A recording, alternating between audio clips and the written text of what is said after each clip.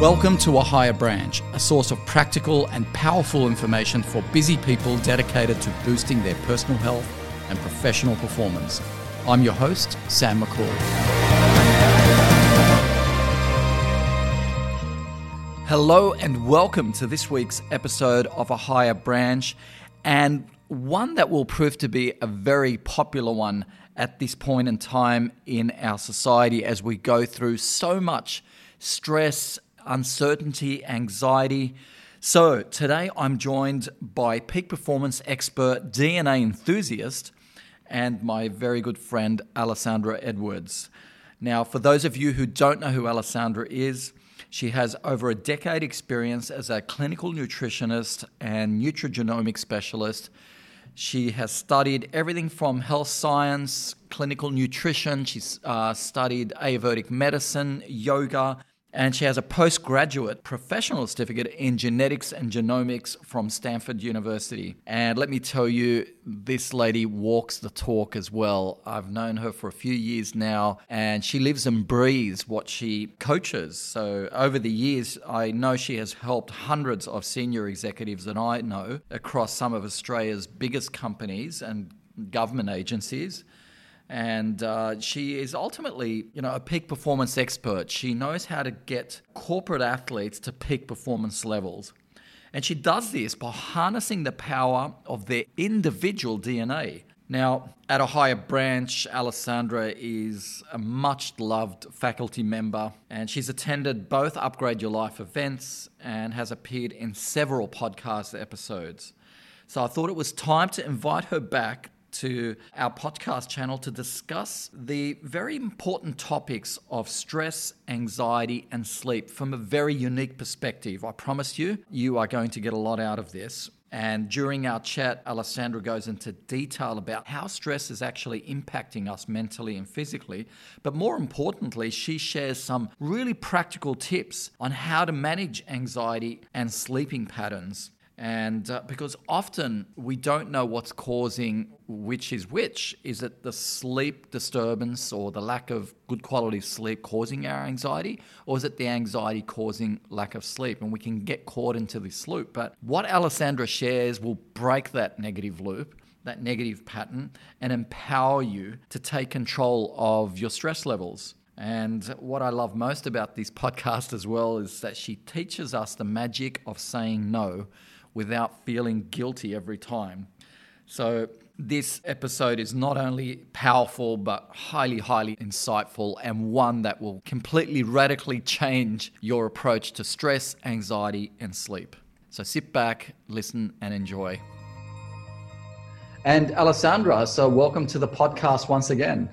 Fantastic. I so love these. So I was absolutely pumped and excited when you asked me to come here again. I love our conversations. They don't feel like, some podcasts can feel like so premeditated. I love that we always end up in some weird and wonderful place. So let's see where we end up today. I'm looking forward to it. Absolutely. Yeah. And, in preparation for this podcast, I was in the car listening to a podcast we recorded, our very first podcast, where I asked you what the biggest mistakes that most people made. And one I completely remembered. I have not forgotten it. And it was just a good reminder and a good kickoff to remind everyone that's listening at the moment that not to make these, you didn't call them mistakes, you called them assumptions. One is that just because you're good at your job or you're good at your craft doesn't mean that you're good at managing your life or life strategy or nutrition or sleep performance or, supplementation or movement. So always be learning and listening and, seeking help from people that are better at that stuff than you are. And the second assumption is that you're not 21 and for the whole of your life, your stress threshold, your stress tolerance changes. And so in this podcast today, Alessandra, I've read your blogs recently that you've been focusing on and completely fascinated with some of these topics. So what we have to talk about today is completely new for anyone that's listening. This is a thought leadership at its finest. And I know, Alessandra, you've been in isolation in Victoria, where you're under complete lockdown, and that's obviously brought out some great thought leadership from you. So I have to say, it feels a little bit like I'm a huge Monopoly fan. I feel like I have landed on the jail card, and I keep throwing the dice, and I just can't get the double to get out. Well, the question is, do you want to get out? Sometimes you want to stay in jail, don't you, in Monopoly? Well, look, we've made it a comfortable jail. I was telling you just before we got on the podcast of this little fun thing that I did. I'm an executive coach. I know that I coach leaders and teams. So I've actually taken some of my professional coaching IP and applied it to the team in my household. And this might be useful for some of your listeners, whether for their home or also for their professional teams. I just noticed that there was starting to be a decrease in performance in the family team. And this was coming out in the same way as it's coming out in teams right now, whether in lockdown or New South Wales or other states. Like, there is definitely a COVID fatigue that's coming across.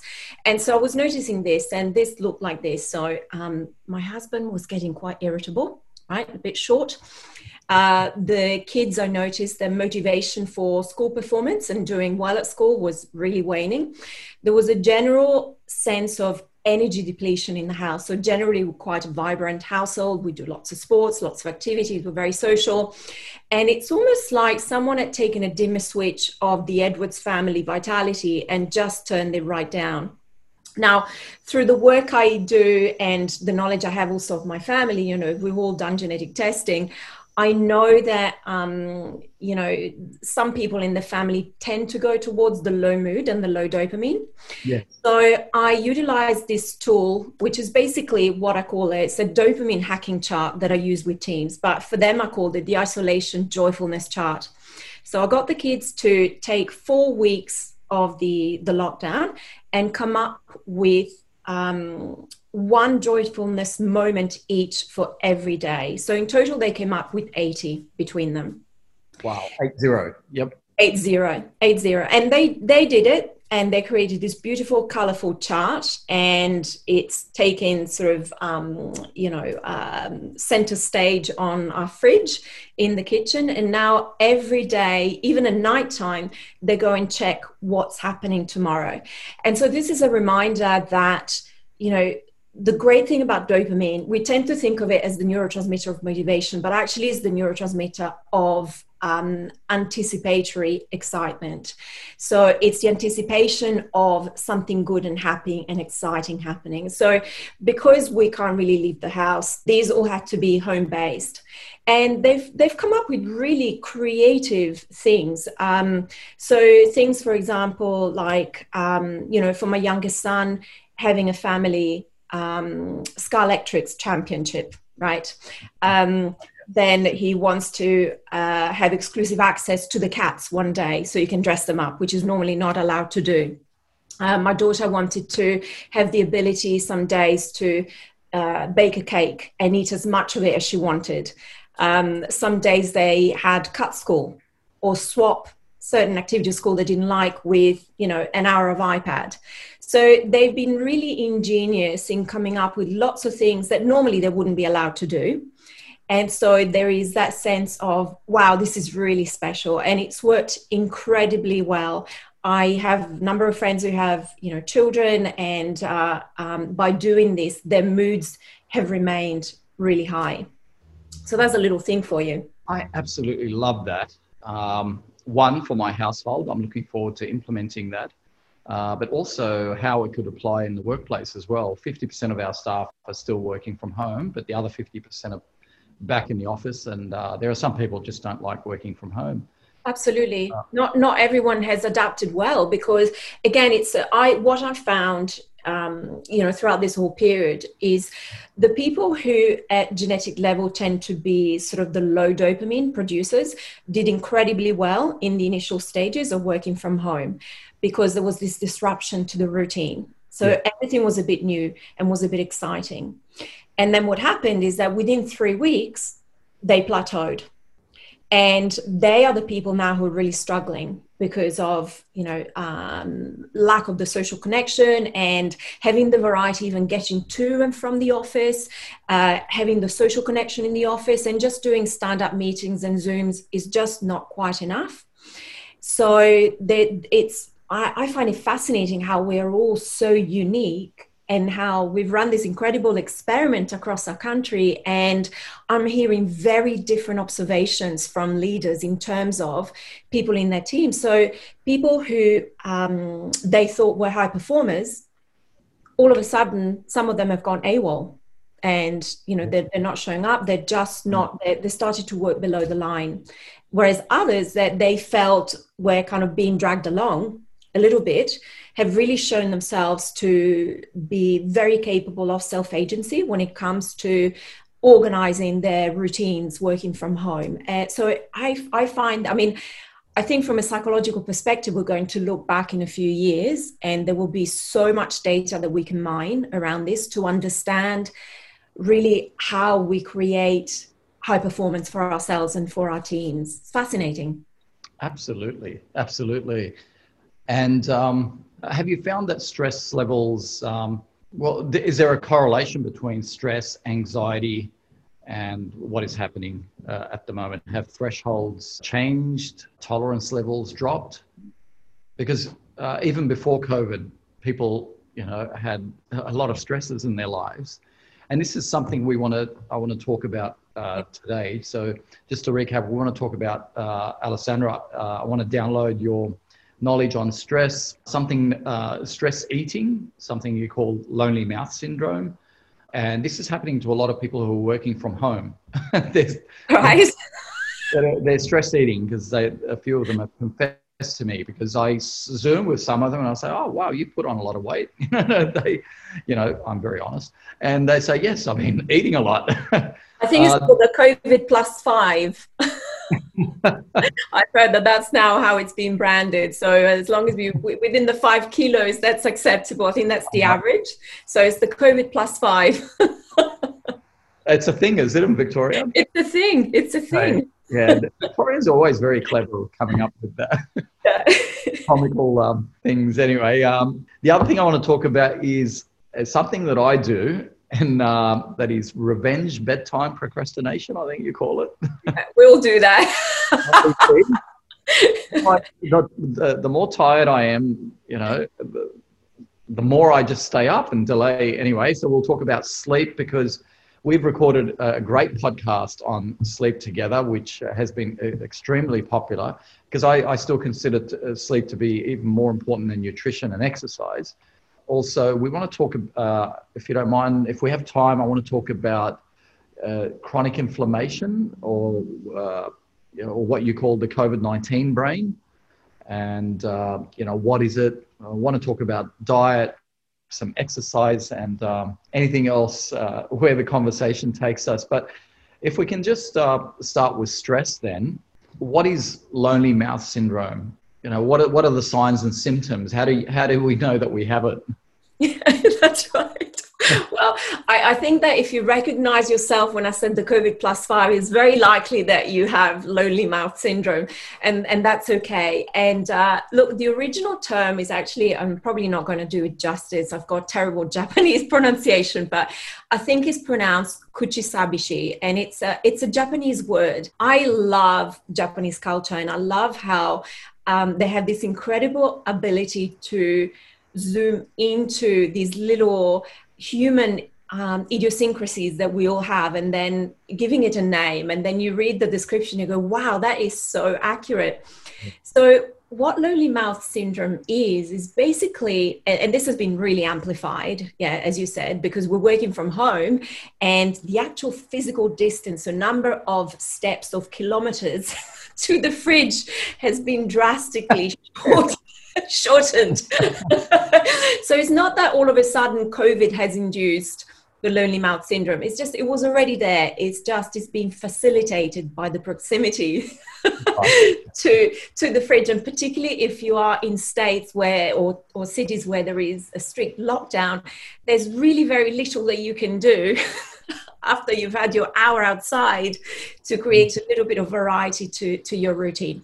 So lonely mouth syndrome is basically that phenomenon where you know you're not hungry and yet you feel a sense of, I need to fill a hole or a gap inside. Mm-hmm. So we can, you know, in Australia we'll call it being peckish, but it's actually more than being peckish. It's a sensation of a magnetic pull to go roaming and into the fridge or into the cupboard and just having that. I like to make that sound.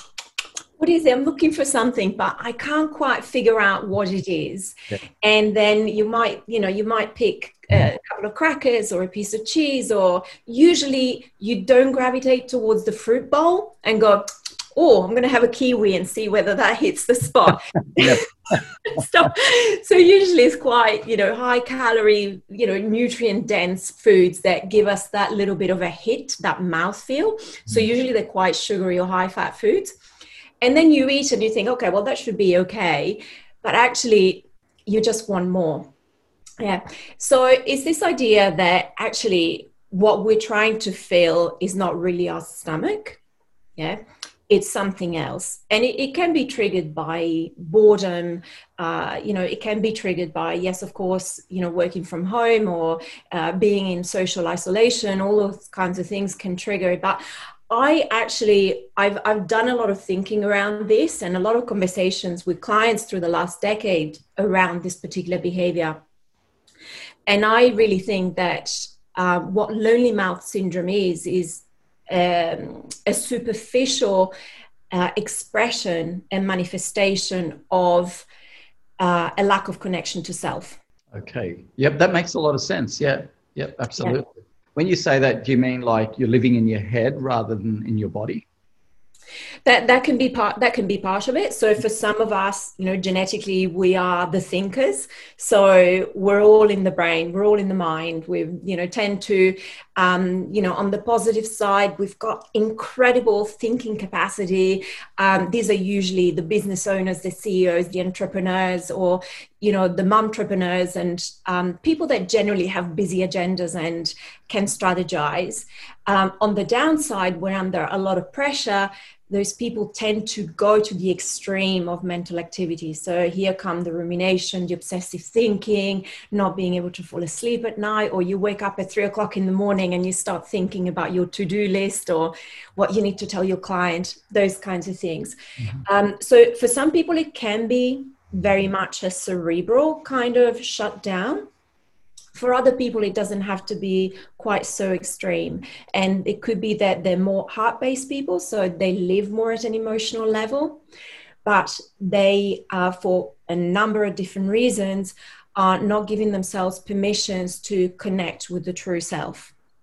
And so there's a little bit of this kind of masking of, you know, if we were to think of the essence of us as a person that has needs and wants, and it's separate from the thinking person where we reside, yeah, it would be the equivalent of basically not listening to this person that's on the inside.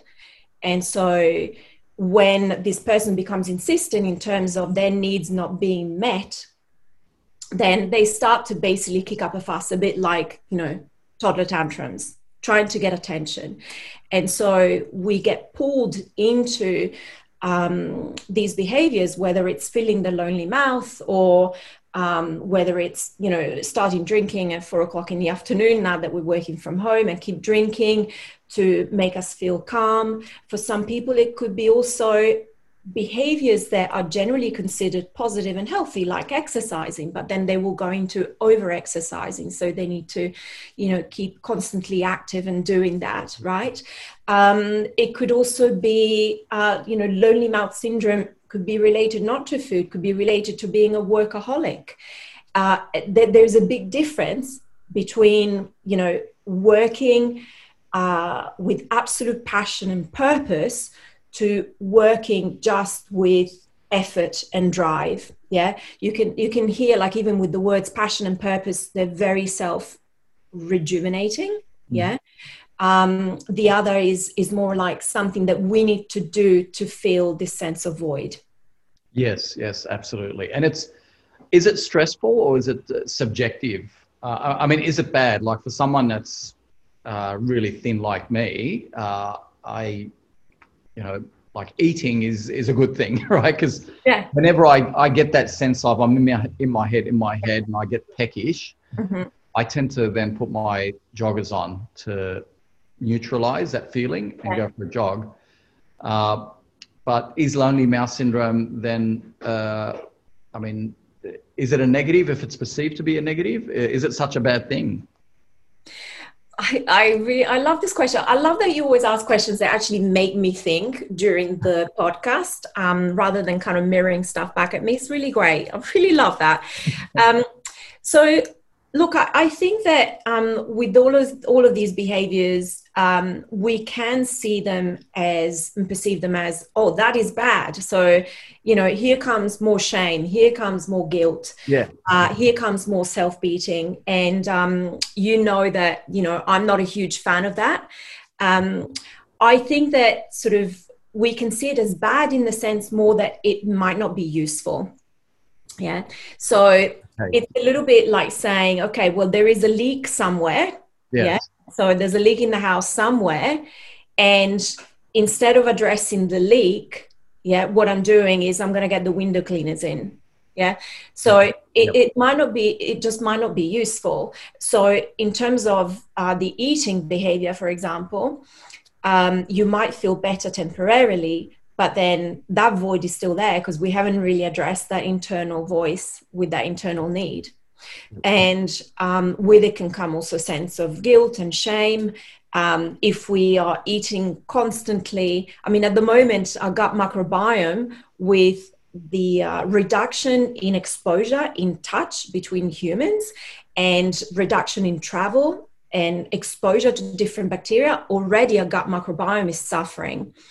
If we then have this onslaught of foods that are not, high in fiber, and what we're doing is just eating camembert straight out the fridge, or that's my go-to for lonely mouth, by the way, is usually cheese. It's not lollies. But yeah, exactly for you, right?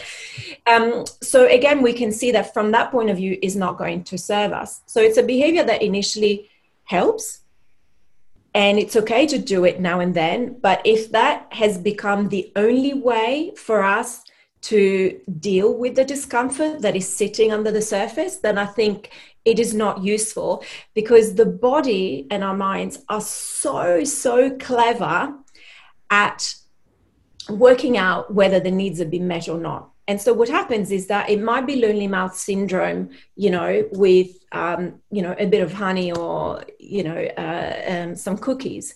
But after a while, that might not be enough again. And so there will be other behaviors, that might be even less useful and that might detract from your vitality, from your sense of self-worth, from your ability to do outstanding work even more. Okay, so how do you then overcome that urge? What do you do if someone's listening right now and they're working from home and they're saying, "Oh, look, you've just described me." Yeah. How can they short circuit that? What can they start doing to overcome that? Yeah. Obviously, there's a primary issue there that's triggering it. And yes, in the short term, what you're saying is that you can fill that void by eating, stress eating, but there has to be a day of reckoning, right? So what's the better way to deal with that? Or is that a whole topic on its own? So a better way of dealing with that, and again, it doesn't mean that we have to be 100% consistent.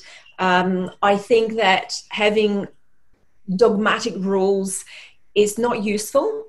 I used to be very dogmatic, and the more I work with people and the more experienced I become at helping people achieve their best selves, the more I really realize that actually having a stick does not work very well in the long term.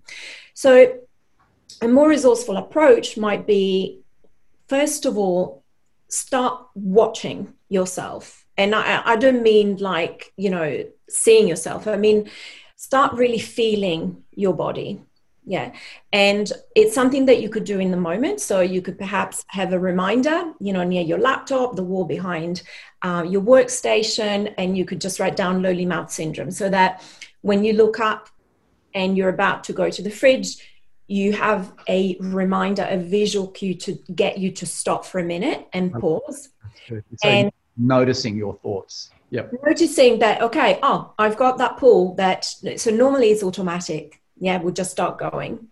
And we're thinking about something else. We don't even realize that that's what we're doing. So that's the first thing. So that helps us to pause, take a couple of breaths, and get inside your body. So the best way that we know from an evidence perspective is actually doing different mindfulness exercises. So that could be like a body scan, for example. That can be really useful. That could be something like, focusing on the heart center part of the body. So in the chest, if that's where you feel emotions most of the time. For some people, it's more the throat. For some, it's more the gut. And just observe without judgment what that feeling that you're experiencing is. And also observe, physical changes. Is your heart beating fast? Are you feeling quite tight in the chest? Is your gut rumbling? Is it feeling bloated? Are you holding your tummy in? All these things. So observe them as if you would someone else's body. Yeah. So be quite objective with it. And then really try and come up with the word. What is it that you're feeling? Is it hunger? It might be genuine hunger. Or is it more boredom? Yeah. Is it more fear? Perhaps you were triggered by an email that came through, or you've just put the phone down and had a conversation, or perhaps you've just attended a meeting with the team, and someone said something not overtly aggressive, but in a passive aggressive way. And at the time you didn't realize that it kind of got you and upset you. And then it's manifesting as lonely mouth syndrome. So just be with yourself. I find it really amazing that, even though many of us are working from home, we're still as busy as we were before. Yeah. So stress levels are still pretty high and our heads are still so full. So just getting those couple of minutes to be with self. And then it means that you are in control of, you have a choice. Yep. You can still choose to go to the fridge, but that will be your choice rather than an automatic behavior. So I'm more for helping people becoming their CEOs, not just in their office, but also the CEO themselves. If you imagined yourself as someone who literally had no freedom, and as Australians now, I mean particularly Victorians, we started to feel what that could be like, right? Living in countries where you have no say. The army has been deployed. Yeah, the government has extraordinary powers, and regardless of the political thing, whether I believe it's the right thing to do, but what I'm saying is a lot of our personal freedoms have been taken away, and this is creating a lot of debate online and in the news. But yet we are all victims to all these automated behaviors in which we have no say whatsoever, and we just don't bat an eyelid. We let it all happen to us without having a discussion. Wow, that is so thought-provoking. That's very, very powerful that you identified that. That is really, really cool. You're right. Yeah, that's right. Because we're slaves. Personal freedom. Yeah. Yeah. And so I think it's really important for us to locate where the handcuffs are. Yeah. Because we all have many. And many of these have come from childhood. We have been modeled behaviors, mindsets, worldviews by parents, family, mentors, people we looked up to. We continue to do so, when we read the media, or we allow influencers' thoughts to get inside our head and we make those our own. So there's all these kind of shackles and handcuffs all over ourselves. And I think that particularly right now, I keep talking about that a lot of my clients are in Victoria, and they are very, very stressed about the lockdown. And I keep saying, you know what? The only lockdown that you need to focus on is the one in your head. Yes, absolutely. Yeah, I Nothing see that. matters. Yep. That is so powerful. That is the biggest takeaway. We could finish the podcast right now and have me thinking about this for hours, because if people remind themselves of that very point, they will focus on the things that they can control. And when you focus on the things that you can control within yourself, look within, as the cliche says, then you feel a lot more empowered. And then suddenly you have a greater sense of freedom, because the freedoms are within. It's a mindset. Yeah. So if you focus on the restrictions of the freedoms externally, you're going to feel trapped. But the biggest injustice, like you said, is the one that you are dealing yourself. And honestly, there's so many examples that we can go into. And this is almost like a psychological tangent, but it is a huge element of the stress that people are feeling right this moment. So that's a really big takeaway. Thank you, Alessandra. Huge. Yeah, pleasure. The other thing that I think is perhaps not totally linked to this, but it's in parallel to this, is also, and I wonder if many of your listeners know this, that this is a scientific fact. We know that we tend to change our memories and the meaning of a memory of events to fit our current values and our current sense of identity. And I mention this because a lot of the conversations I'm having are around, perhaps what was happening with the bushfires, earlier in the year, or there's a lot of comparison with the first wave of lockdown compared to the second one. And really and it was really palpable. I know, many of your listeners are in New South Wales, so I don't know if you've had this experience, but here, this shift was really palpable when the Victorian government announced, I think it was after 2 weeks, that we were in stage 3 of restrictions, which were pretty much the same as now, but they announced stage 4. And really stage 4 is not a lot of difference. There's some difference, but it's not a lot of difference for most people. Literally felt like the state's mood just plummeted immediately. Yeah, I remember that. Yeah. Right. And I was walking around and I remember waking up the next day actually feeling, I'm usually a very positive person, feeling quite heavy. And I was trying to work out, why am I feeling like this? I'm feeling quite sad. I'm feeling grief. And then it really hit me. It was just this, almost like this massive psychosis, which is not helped by the communication in the media, how they frame things, to go, oh my God, we're in stage 4 lockdown. And it's like, well, let's write down the differences. And actually, very little has changed in the last 24 hours, other than how we're interpreting this. And so we keep filtering stuff as we go, longer memories and shorter memories. Every day we put basically different colored glasses and we see meaning that was not really there. Yes, that's right. And we do it in so many areas in our life. Absolutely. Yeah. And this increases stress, stress levels. So, you started the podcast mentioning, I think one of my blogs when I talked about how we can become stronger. And I think I was highlighting the difference between, having the stress threshold, which is linked to the pain threshold, basically. So stress threshold is what the minimum amount of intensity of stress that we can notice. And I really believe that to get stronger, and I don't mean just physically stronger, I mean stronger in the sense where we are truly walking through life with this personal sense of freedom and agency, regardless of what happens around it, is to increase our levels of, stress tolerance.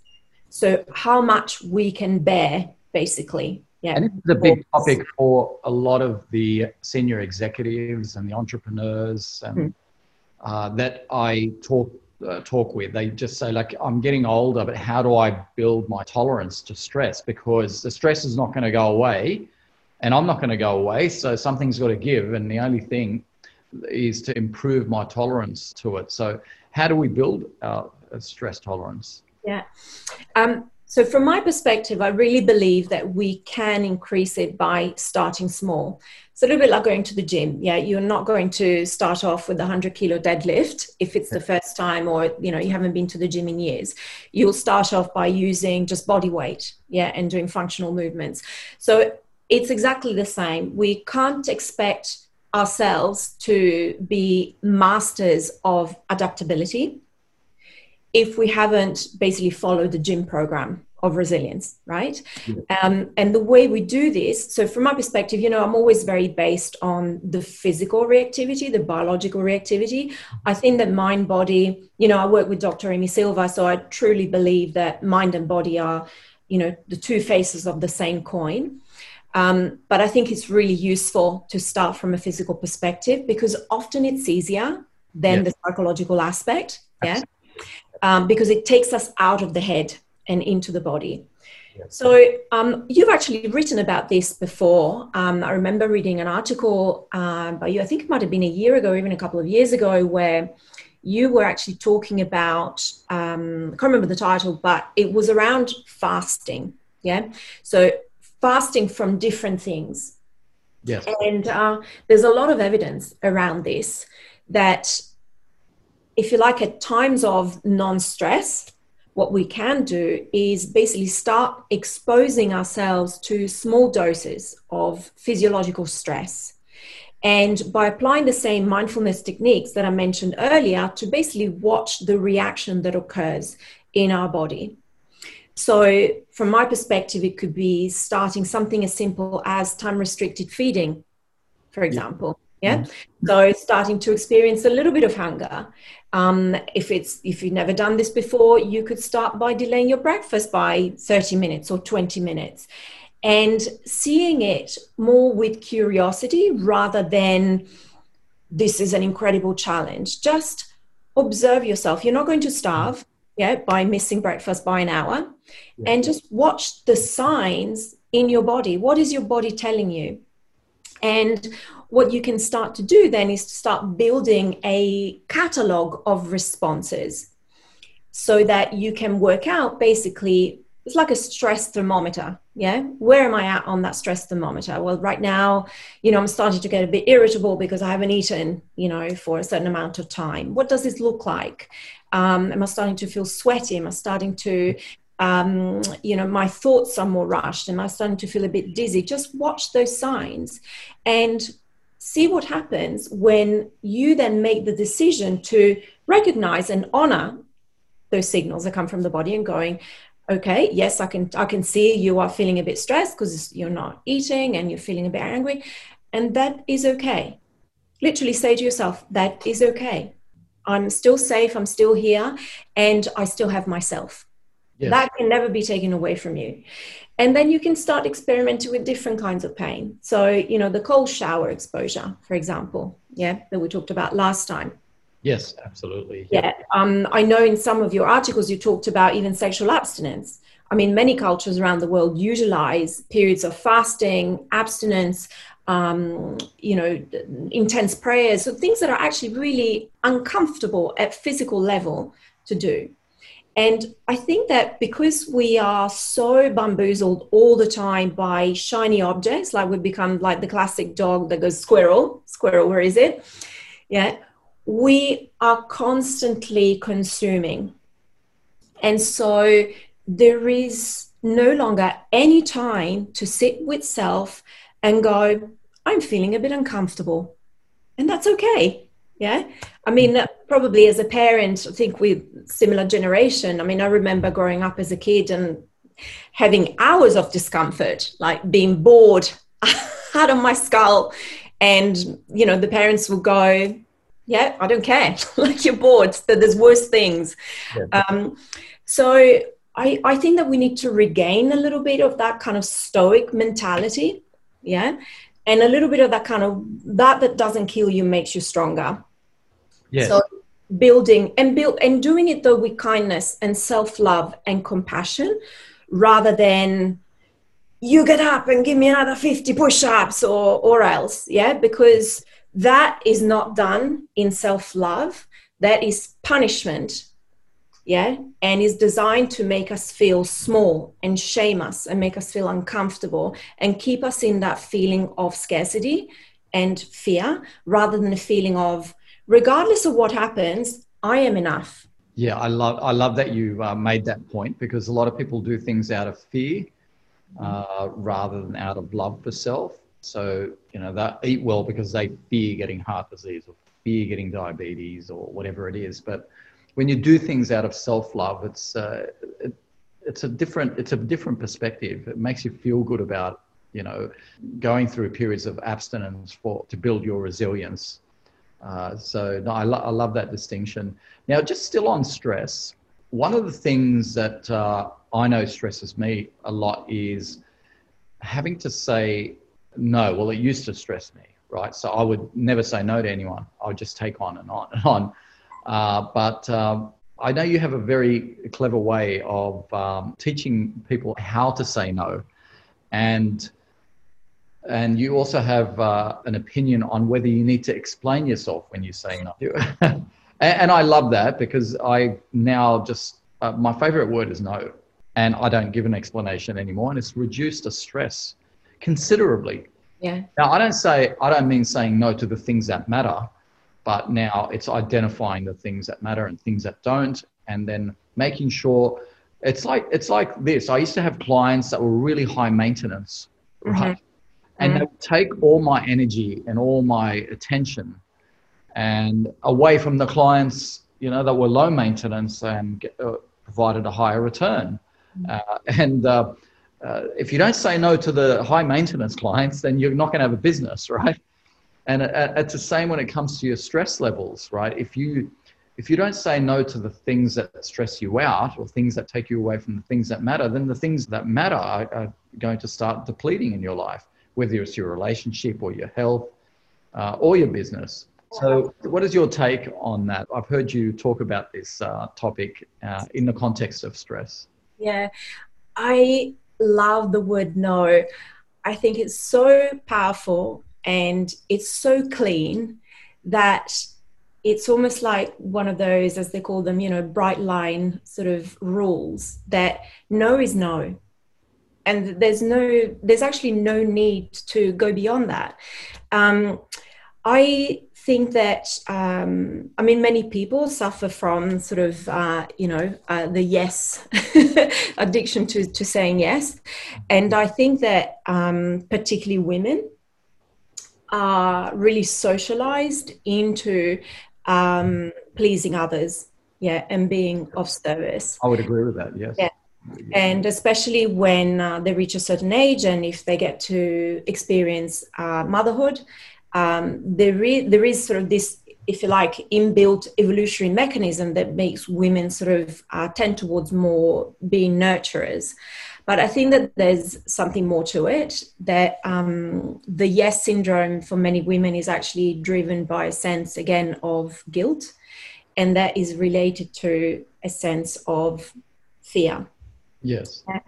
I think that from a genetic perspective, we can look at it from an evolutionary mechanism. And in terms of, if you were the one that sort of was creating life and having to, look after babies and all of that, there needed to be, other members of the tribe that could look after you. Yeah. So I think that part of it, there is sort of this ingrained mechanism, but I think that a lot of it is socialized. And many of the professional women I work with are literally digging themselves an early grave. Yes, that's right. And in the process, are actually losing the access to the incredibly powerful female self that they have.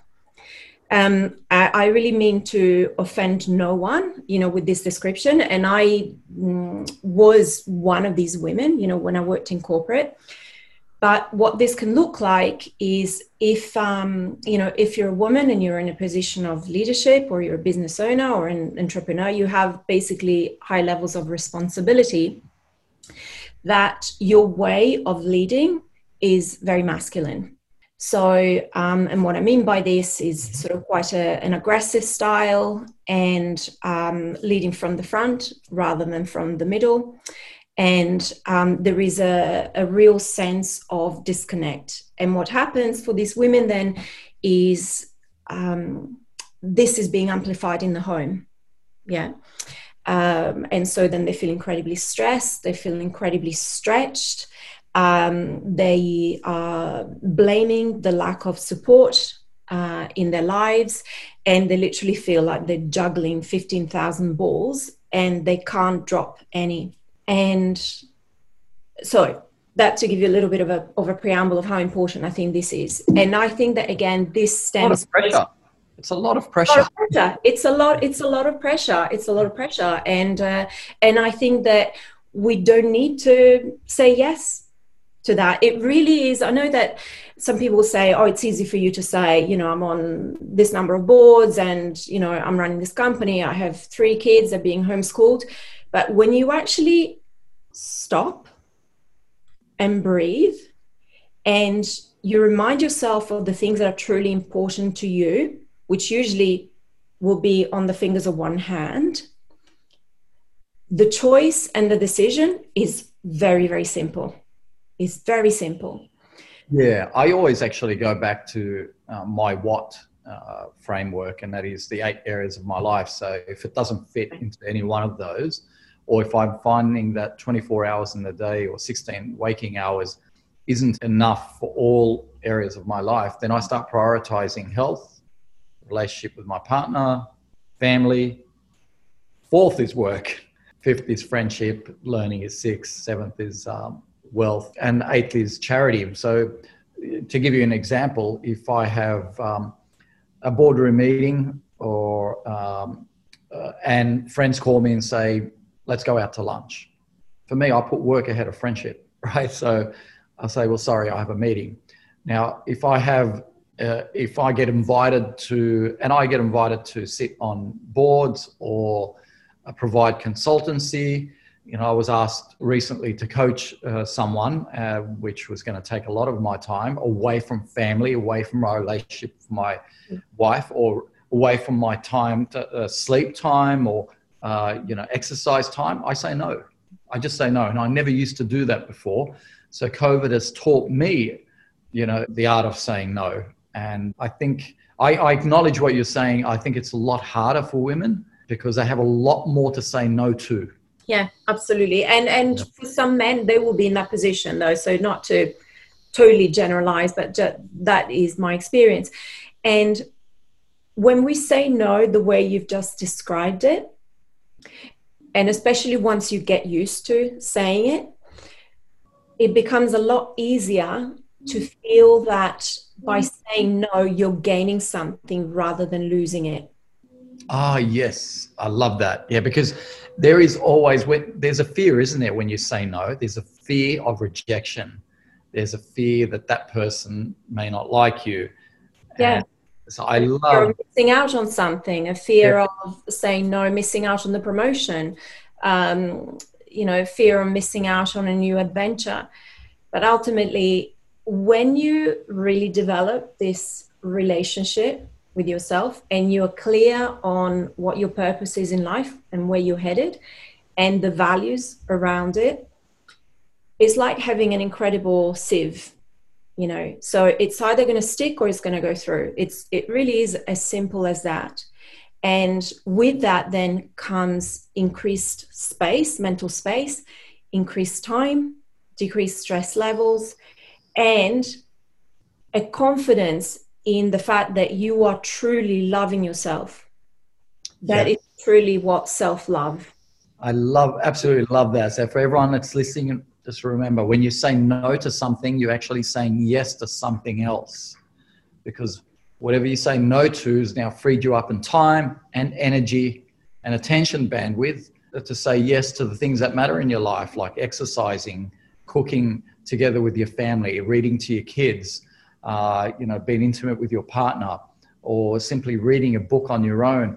One thing that I've recently realized is that, you know, I used to feel every minute, every hour of my day was something productive. It had to be productive. But there is absolutely nothing wrong with saying no to something for you just to sit on a lounge and drink a tea or enjoy reading a book. Doing nothing is doing something for you because it's reducing your stress level, getting into your body, and that's where life is lived. Life isn't lived always in your head. Life is most beautiful when there is very minimal stress on you. That's my personal experience anyway. And this is after many years of being a workaholic. So I'm talking from experience here, guys, but thank you for pointing that distinction, why I wanted to re-emphasize it. So you're not saying no to something, you're saying yes to something else. And that's a very important distinction. A beautiful one at that. You should be a psychologist as well, Alessandra. That's gorgeous. And to give a little tip around how to say no, because I know that when we are in that fight or flight, really chronic stress, running from A to B and juggling all these balls, just even having that mental space to be able to pause and saying a deliberate no can feel like a huge mountain to overcome. So my tip is to utilize a little bit of a stress diminishing hack. And I love herbs for this. Once you are in a routine and you've made yourself stronger, you've increased your adaptability muscles, you're able to create more space, you will see your stress levels, I guarantee, will go down, by at least 30%. And then things get easier. But sometimes we just need to have, if you like, a bit of a sledgehammer approach to calm everything down. Yes. Particularly because some of us genetically have a very, very fast stress response and have a slow stress breakdown response. Yes. So we go into emergency mode and then we stay there well past, the ambulance is gone, basically. Yeah. So there's a few things. Now, a couple I mentioned in previous podcasts, but just in case people haven't heard them, I'm going to mention them again. Yeah, one is L-theanine. And you can just find this on the internet. It's a very natural product. It's a green tea extract.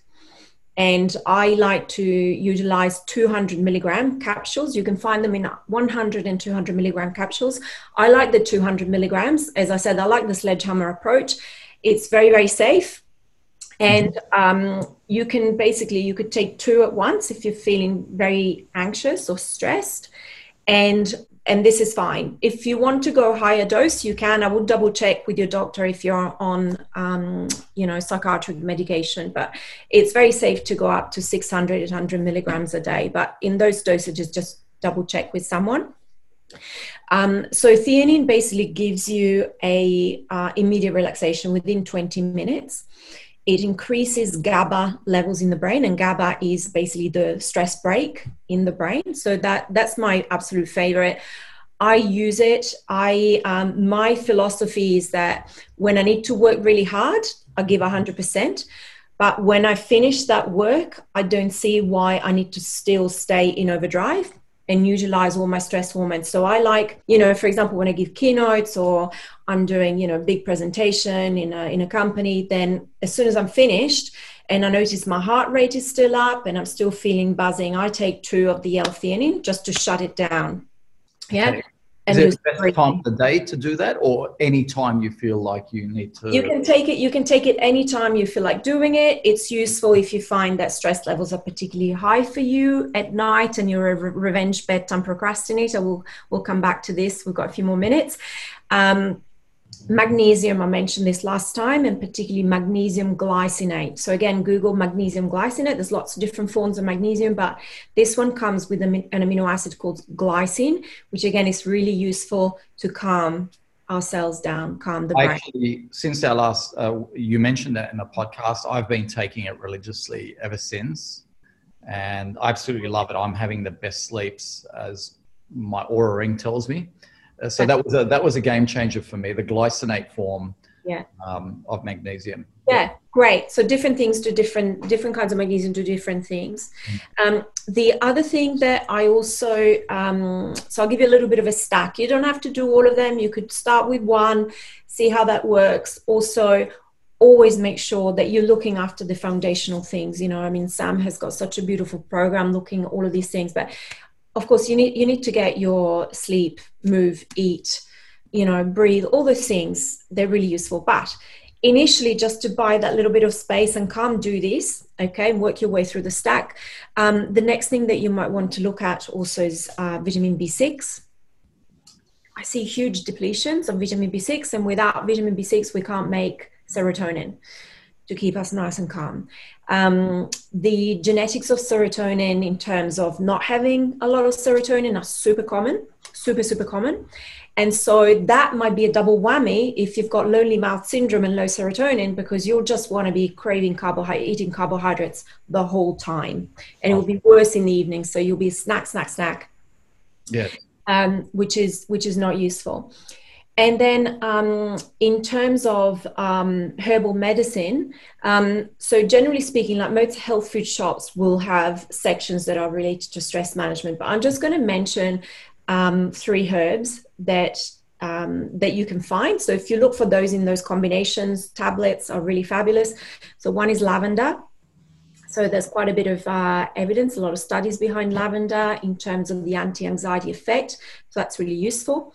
Passion flower, also really wonderful. It's got mild sedative effect, but it's not going to make you sleepy. Yeah. And the last one, it really is sort of, if you like, is more of a big gun. If you really have chronic anxiety, it's actually a herb that's been used for centuries in some of the Pacific Islands, and it's called kava. Now, if you're interested in kava, get yourself to a good quality health food shop and speak to the person behind the counter and ask them to recommend you a reputable brand. The other two don't matter so much, but with kava, you really want to have a proper, go with a good Australian brand, and they will advise you because there have been substitutions with herbs that were not kava before, and they cause problems. So, but those 3 herbs are fantastic, and kava is used really successfully with very, very chronic kind of non-responsive types of anxiety. I actually had kava once in Fiji, like out of. Oh, did you? Were you actually chewing it? Yeah, and it knocked me out. It knocked me out. I went straight to bed. That would be super powerful. Yes, it was super powerful, but really, really good supplements there that you mentioned. I love all of those. With vitamin B6, should you take it away from bedtime? Because I remember once taking it around bedtime with a complex, and I had like weird dreams all night. I didn't feel like I got into deep sleep. Yeah. Yeah. So a good indication for vitamin B6 is that you actually might not be recollecting your dreams, or you have a feeling that you don't dream, which of course we all do, but some of us don't recall them very well. So if you have poor dream recall, that can be a really good sign that you need vitamin B6. With B vitamins, I generally recommend taking them in the morning, because there can be sort of these kind of idiosyncratic responses. And so no one wants to, reduce a good night's sleep. We're trying to do the opposite. So try it in the morning. This is particularly useful for women also who feel incredibly stressed sort of the week before the menses. And Blackmore's do just a pure vitamin B6 that you can get from the local chemist, and it works fantastic at reducing sort of that pre-period, anxiety. And, the one where you're going around wanting to bite people's heads off. By the way, you can't say this as a man. I can say it, but you can never, ever say, darling, is it that time? Never. It is never that. Yes, absolutely. What is the difference between activated B complex and non-activated? What is better? Because I noticed some supplements that now say activated B. Yeah. So it depends on the complex. Now, some activated Bs, particularly vitamin B9, some people can be a bit intolerant of the activated one. So if you're someone who's a bit sensitive, like that, you don't need a lot of dosage to have side effects, then I would go with just the bog standard B. If you've got quite a strong constitution, then the activated ones might be good. Obviously, I always select the bees according to the genetic type. We do genetic testing because some people really genetically don't do very well with the active type. It's just too much, and Yes. just increases that overthinking. Yeah, I'm one of those. That's why I mentioned it. Yeah. The other couple of So you herbs. might do well. You actually, might obviously, I haven't seen your genetic testing, but you might do well with niacin, vitamin B3, to help reduce your stress levels. And you'd start small, yeah. So I would start with just 100 milligrams.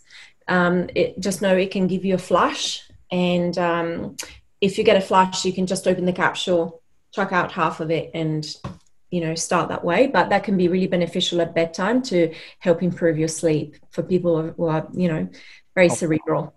Okay, wow, that's a really good tip. I never considered niacin. I have considered it for cholesterol lowering, LDL lowering, HDL raising, but I did experience flushes many years ago, so I discontinued it. But that's one I'll look into again. I also want to mention, because we've got 7 more minutes with you. I know you've got a meeting very soon. Yeah. What do you think of ashwagandha as a herb? Mm-hmm. I love ashwagandha.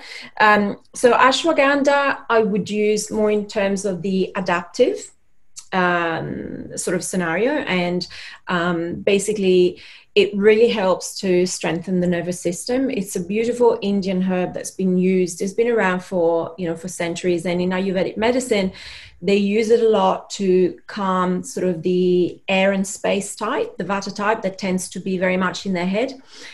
So it's a wonderful herb for people who are sort of in that kind of rushed woman syndrome, or rushed executive syndrome. I tend to prefer to go more with herbs that really slow down the sympathetic nervous system. So the kava, passion flower, and lavender first. And then when they feel like there is more of a sense of calm and they've got more of a handle on things and regain that sense of self-control, then absolutely moving to ashwagandha, that can be really, really great. Oh, beautiful. Now, I know a lot of people after many years of chronic stress start developing some anxieties or just anxiety. And a lot of these herbs that you're mentioning might bring people, into a zone that they're not used to, and it might freak them out. I've personally experienced that many, many years ago, where I was so used to being on the go all the time. Taking a supplement like L-theanine, where it sort of brings you back down, that's a weird feeling for some. It's like unknown territory. Is that a negative, or is that a thing? Is that a thing? And how do we overcome it? Do we just persist? Yeah.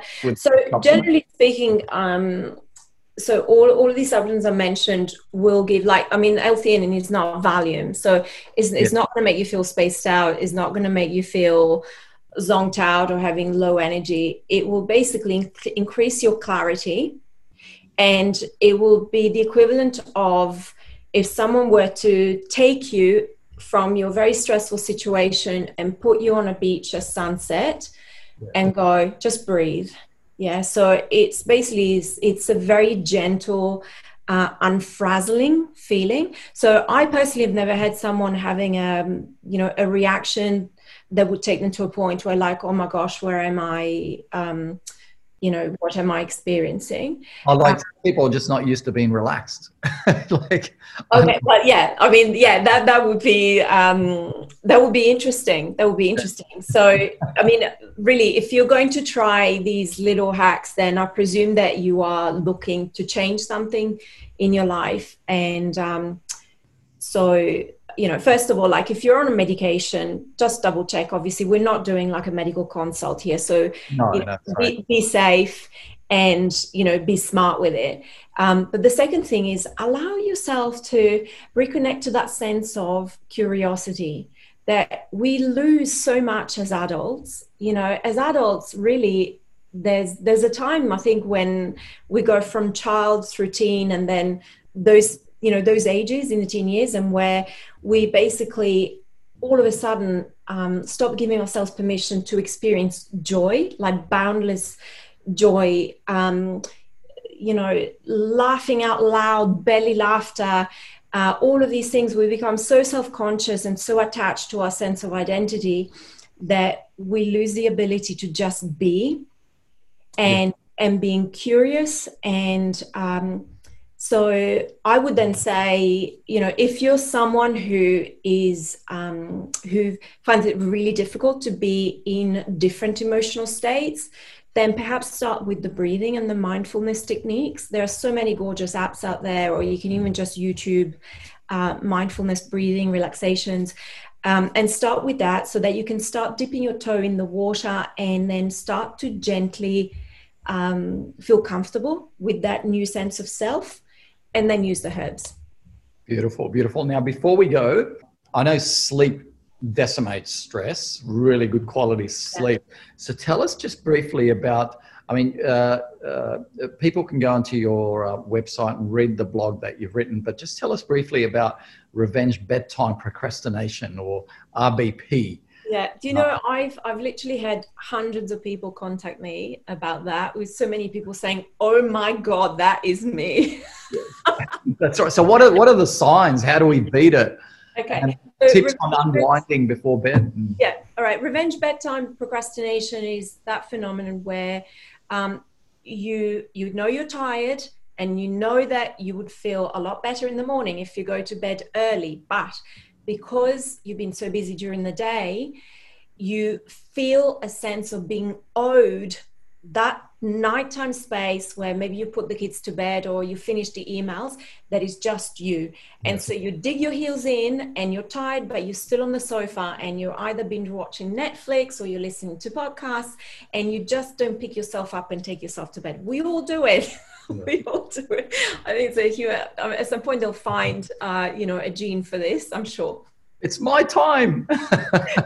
It's my time. And I think, people are in position of responsibilities, whether you're a parent, and now with homeschooling in Victoria, or people with young children, or, busy schedules during the day, lots of work, service work, all of those things where you're a lot of attention out and looking after others. I mean, really, it makes sense. So my tip here is that, if you like, this is less nutritional and more psychological, is about, again, finding those connection times with self. And I know it sounds crazy, because you go, how am I going to find those times? You make time. It doesn't take long. And it's more about having reminders, and attaching sort of mindfulness moments to specific anchors or things that you already do during the day.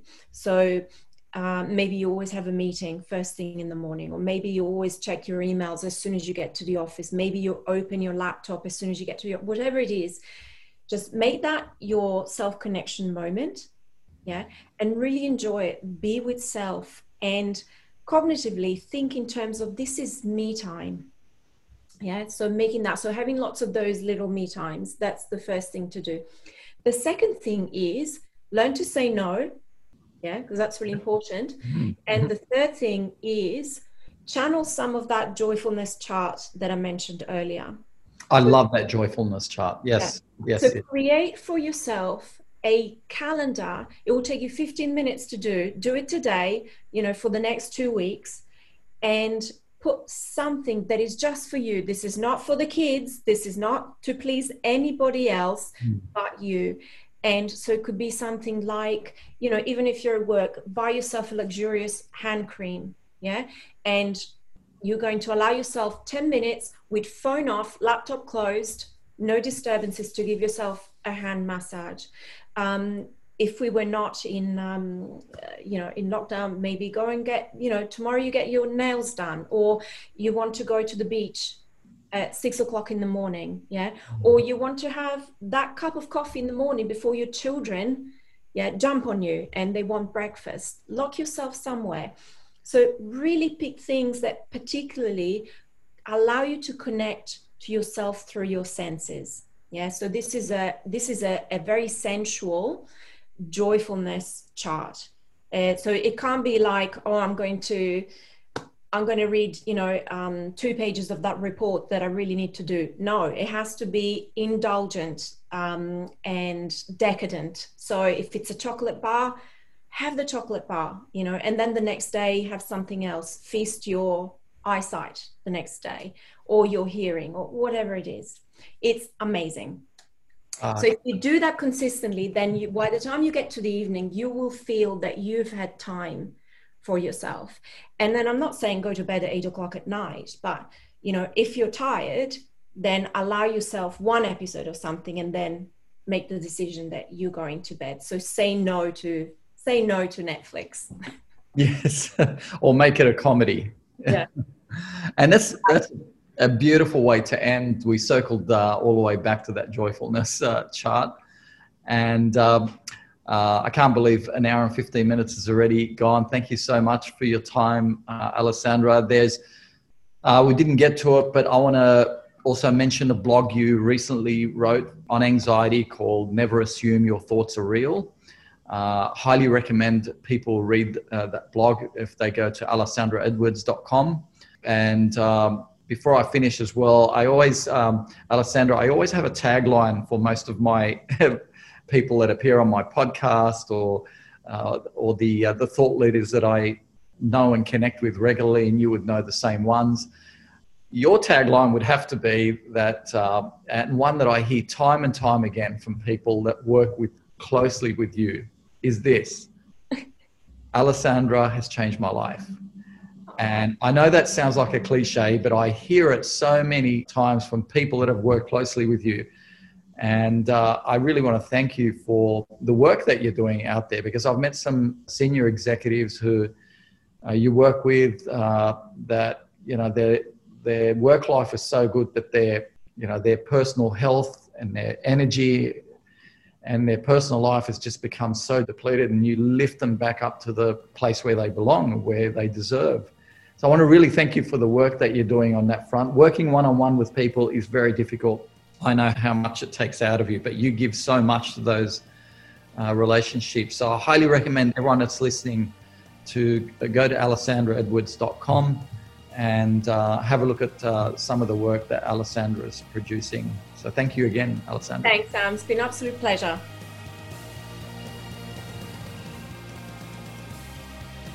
Thank you for tuning in. Now, if you want to stay up to date with all things A Higher Branch and with the latest information from our incredible faculty of members and contributors, don't forget to subscribe to this podcast. And if you like to watch things, then head on over to our YouTube channel by the same name, A Higher Branch, and subscribe to that also. And if you want to go onto our mail list, where you will receive even more special premieres and some really special offerings, head on over to ahighebranch.com and sign up to our mail list, where you will receive a free copy of my ebook, Guide to Greatness, but you will also be on the mail list to be the first to receive a copy of my next book, The Circle of Conscious Living, which is due out later this year. Anyway, thank you again for listening, and I hope to be with you next time.